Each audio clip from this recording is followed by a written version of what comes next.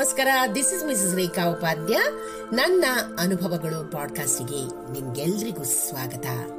ಬನ್ನಿ ಸ್ನೇಹಿತರೆ, ಇವತ್ತಿನ ಈ ಹೊಸ ಸಂಚಿಕೆಯಲ್ಲಿ ನಾವು ಮಕ್ಕಳ ಕುರಿತಾಗಿ ಕೆಲವೊಂದಿಷ್ಟು ಮಾಹಿತಿಗಳನ್ನ ಕೇಳಿ ಸಂಗ್ರಹಿಸೋಣ. ಅಂದ್ರೆ ನಮ್ಮ ಜೀವನದಲ್ಲಿ ಮಕ್ಕಳೇ ಸರ್ವಸ್ವವಲ್ಲ ಸ್ನೇಹಿತರೆ, ಆದ್ರೆ ಅವರು ನಮ್ಮ ಜೀವನದ ಅತಿ ಮುಖ್ಯ ಭಾಗವಷ್ಟೇ. ಇದರ ಬಗ್ಗೆ ಕೆಲವೊಂದು ಮಾಹಿತಿಗಳನ್ನ ಸಂಗ್ರಹಿಸೋಣ. ಪಕ್ಷಿಗಳ ಜೀವನ ಶೈಲಿಯನ್ನ ನೋಡಿದ್ದೀವಿ ಸ್ನೇಹಿತರೆ. ಬಹುತೇಕ ಪಕ್ಷಿಗಳು ಸಾಮಾನ್ಯವಾಗಿ ಮರದ ಪೊಟರೆಯಲ್ಲಿ, ಮರದ ಕೊಂಬೆಗಳಲ್ಲಿ ಅಥವಾ ಕಟ್ಟಡದ ಛಾವಣಿಗಳಲ್ಲಿ ವಾಸಿಸುತ್ತವೆ. ಆದರೆ ತಮ್ಮ ಸಂತಾನೋತ್ಪತ್ತಿಯ ಸಮಯದಲ್ಲಿ ಮಾತ್ರ ವಿಧ ವಿಧ ಬಗೆಯ ಗೂಡನ್ನ ಕಟ್ತವೆ. ಆ ಗೂಡಲ್ಲಿ ಮೊಟ್ಟೆಯನ್ನಿಟ್ಟುಕೊಂಡು ಮರಿ ಮಾಡ್ತವೆ. ಅವುಗಳಿಗೆ ಗುಟುಕು ಕೂಡ ನೀಡಿ ಬೆಳೆಸ್ತವೆ. ಮರಿಗಳು ರೆಕ್ಕೆ ಬಲಿಟ್ಟು ಹಾರಲು ಕಲಿತ ನಂತರ ಅವುಗಳನ್ನ ತಮ್ಮ ಪಾಡಿಗೆ ಸ್ವಂತ ಶಕ್ತಿಯಿಂದ ಬದುಕಲಿ ಅಂತ ಬಿಟ್ಟು ತೆರಳುತ್ತವೆ. ಪಕ್ಷಿಗೂ ಮಾತೃ ವಾತ್ಸಲ್ಯವಿತ್ತು, ಜವಾಬ್ದಾರಿ ಇತ್ತು ಸ್ನೇಹಿತರೆ. ಅದಕ್ಕಾಗಿ ತಾನು ಹೇಗಿದ್ರೂ ಕೂಡ ಸರಿ ಮರಿಗಳು ಬೆಚ್ಚಗಿರಬೇಕೆಂದು ಕಷ್ಟಪಟ್ಟು ಗೂಡನ್ನ ಕಟ್ಟಿತ್ತು. ಮರಿಗಳಿಗೆ ತಮ್ಮಿಚ್ಛೆಯಂತೆ ಬದುಕೋ ಸ್ವಾತಂತ್ರ್ಯವನ್ನ ಕೂಡ ನೀಡಿ ಮುಕ್ತಗೊಳಿಸಿತು. ಆದ್ರೆ ಮನುಷ್ಯರಾದ ನಾವು ಮಕ್ಕಳ ವಿಷಯದಲ್ಲಿ ನಡ್ಕೊಳ್ತಿರೋದು ಹೇಗೆ? ನಾವೇನ್ ಮಾಡ್ತಾ ಇದ್ದೇವೆ? ನಡೆಯಲು ಕಲಿತಿರುವ ಮಕ್ಕಳನ್ನ ಕೈ ಹಿಡ್ಕೊಂಡೇ ಸಾಕ್ತಾ ಇದ್ದೇವೆ. ಕುಂತಲ್ಲಿ ನಿಂತಲ್ಲಿ ಮಕ್ಕಳ ಬಗ್ಗೆನೇ ಚಿಂತಿಸಿ ನಾವು ಮನೋರೋಗಿಗಳಾಗುವುದರ ಜೊತೆಗೆ ಅವರನ್ನು ಒತ್ತಡದ ಬೆಂಕಿಯಲ್ಲಿ ಬೇಯಿಸ್ತಾ ಇದ್ದೇವೆ ಸ್ನೇಹಿತರೆ. ನಾವು ದುಡಿಯೋ ಪ್ರತಿ ಕಾಸಿನ ಮೇಲೂ ಮಕ್ಕಳ ಹೆಸರನ್ನೇ ಕೆತ್ತುತ್ತಾ ಇದ್ದೇವೆ. ಅದ್ಯಾವ ಪರಿ ಅಂದ್ರೆ, ನಾವು ರುಚಿಸೋದನ್ನ ತಿನ್ನದೆ, ಶೋಕಿ ಬಟ್ಟೆ ತೊಡೆದೆ, ಯಾವ ಸುಖವನ್ನು ಕೂಡ ಅನುಭವಿಸದೆ ಸರ್ವಸ್ವವನ್ನ ಮಕ್ಕಳಿಗಂತಲೇ ಮೀಸಲಿಡ್ತಾ ಇದ್ದೀವಿ.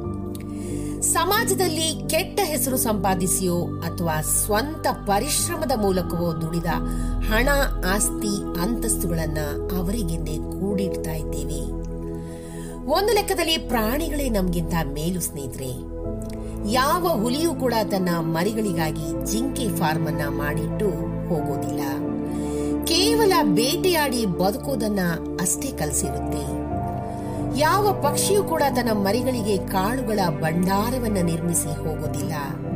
ಹುಡುಕಿ ಹೆಕ್ಕಿ ತಿನ್ನೋದನ್ನ ಮಾತ್ರ ಕಲಿಸಿರುತ್ತೆ. ಇನ್ನು ಮಕ್ಕಳಿಗಾಗಿ ಅದೆಷ್ಟು ಸಂಬಂಧಗಳನ್ನ ಮುರ್ಕೊಂಡಿದ್ದೀವಿ ನಾವು ಅಂದ್ರೆ ಲೆಕ್ಕನೇ ಇಲ್ಲ. ಮಕ್ಕಳನ್ನ ಓದಿಸೋ ಕುಂಟು ನೆಪ ಇಟ್ಕೊಂಡು ಹಳ್ಳಿಯನ್ನ, ಹುಟ್ಟಿ ಬೆಳೆದ ಮನೆಯನ್ನ, ಸಂಬಂಧಿಕರನ್ನ, ನಮಗಾಗಿ ಜೀವ ತೆಗೆದ ಹೆತ್ತವರನ್ನ ಕೂಡ ಬಿಟ್ಟು ಬಂದವರು ಮತ್ತೆ ಮಕ್ಕಳ ಮದುವೆ ಆದ್ರೂ ಕೂಡ ಅತ್ತ ತಿರುಗಿ ನೋಡಿದ್ದಿಲ್ಲ. ನಮ್ಮ ಮಕ್ಕಳನ್ನ ಅದೆಷ್ಟು ನಾವು ಹಚ್ಚಿಕೊಂಡಿದ್ದೀವಿ ಅಂದ್ರೆ, ಅವರ ಚಿಕ್ಕ ಚಿಕ್ಕ ವಿಷಯಗಳಿಗಾಗಿ ಕೂಡ ಸ್ನೇಹಿತರು, ಒಡ ಹುಟ್ಟಿದವರು, ನೆರೆ ಹೊರೆಯವರ ಜೊತೆ ಜಗಳವಾಡಿದ್ದೀವಿ, ಮುನ್ಸಿಕೊಂಡಿದ್ದೀವಿ, ಮತ್ತೆ ಸೇರಲಾರದಷ್ಟು ದೂರ ಹೋಗಿದ್ದೀವಿ.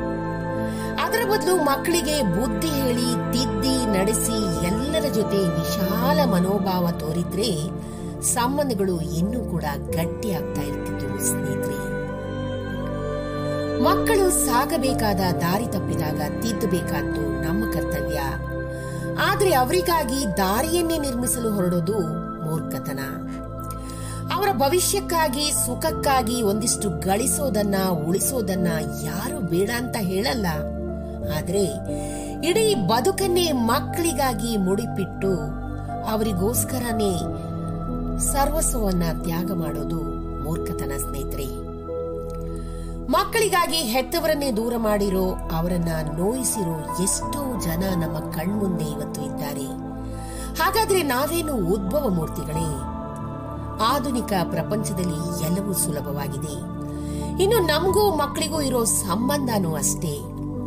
ಎಲ್ಲರನ್ನೂ ನೋಯಿಸಿ ನಾವು ನೊಂದು ಸಾಕಿದ ಮಕ್ಕಳಿಂದ ಸಕಾರಾತ್ಮಕ ಫಲಿತಾಂಶನೇ ಸಿಗುತ್ತೆ ಅನ್ನೋದು ಶುದ್ಧ ಸುಳ್ಳು.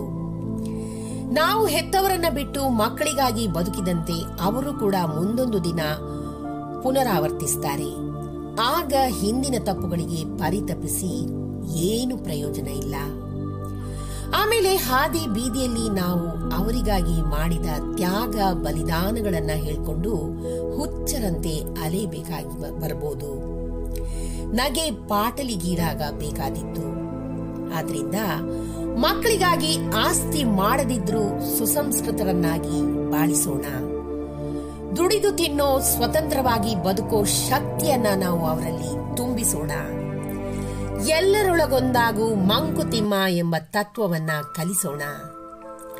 ನಾವು ಸಾಧ್ಯವಾದಷ್ಟು ನಮ್ಮ ದುಡಿಮೆಗೆ ಅನುಸಾರ ಸುಖವನ್ನೇ ಪಡೋಣ. ಮಕ್ಕಳಿಗಾಗಿ ಮಾಡಿ ಸತ್ರೆ ಅವರ ಸುಖವನ್ನ ನೋಡಲು ನಾವಿರೋದಿಲ್ಲ ಅಲ್ವೇ ಸ್ನೇಹಿತರೆ? ಬೇಂದ್ರೆ ಅವರು ಹೇಳುವಂತೆ, ನಾನಂತೂ ಸಾವಿಗೆ ಹೆದರೋದಿಲ್ಲ. ನಾನಿದ್ದಾಗ ಅದು ಬರೋದೂ ಇಲ್ಲ, ಅದು ಬಂದಾಗ ನಾನಿರೋಲ್ಲ. ಮಕ್ಕಳೇ ಸರ್ವಸ್ವವಲ್ಲ ಸ್ನೇಹಿತರೆ, ನಮ್ಮ ಜೀವನದ ಅತಿ ಮುಖ್ಯ ಭಾಗ ಅಷ್ಟೇ. ಇದನ್ನ ನಾವೆಲ್ಲರೂ ನೆನ್ಪಿಟ್ಕೊಳ್ಬೇಕು. ಏನಂತೀರಾ? ಈ ಚಿಕ್ಕ ಸಂಚಿಕೆ ನಿಮ್ಗೆ ಇಷ್ಟವಾಗಿದ್ದಲ್ಲಿ ದಯವಿಟ್ಟು ಇದಕ್ಕೊಂದು ಲೈಕ್ ಮಾಡಿ, ಶೇರ್ ಮಾಡಿ, ಹಾಗೂ ನನ್ನ ಪಾಡ್ಕಾಸ್ಟ್ ಅನ್ನ ಫಾಲೋ ಕೂಡ ಮಾಡಿ ಸ್ನೇಹಿತರೆ. ಧನ್ಯವಾದಗಳು.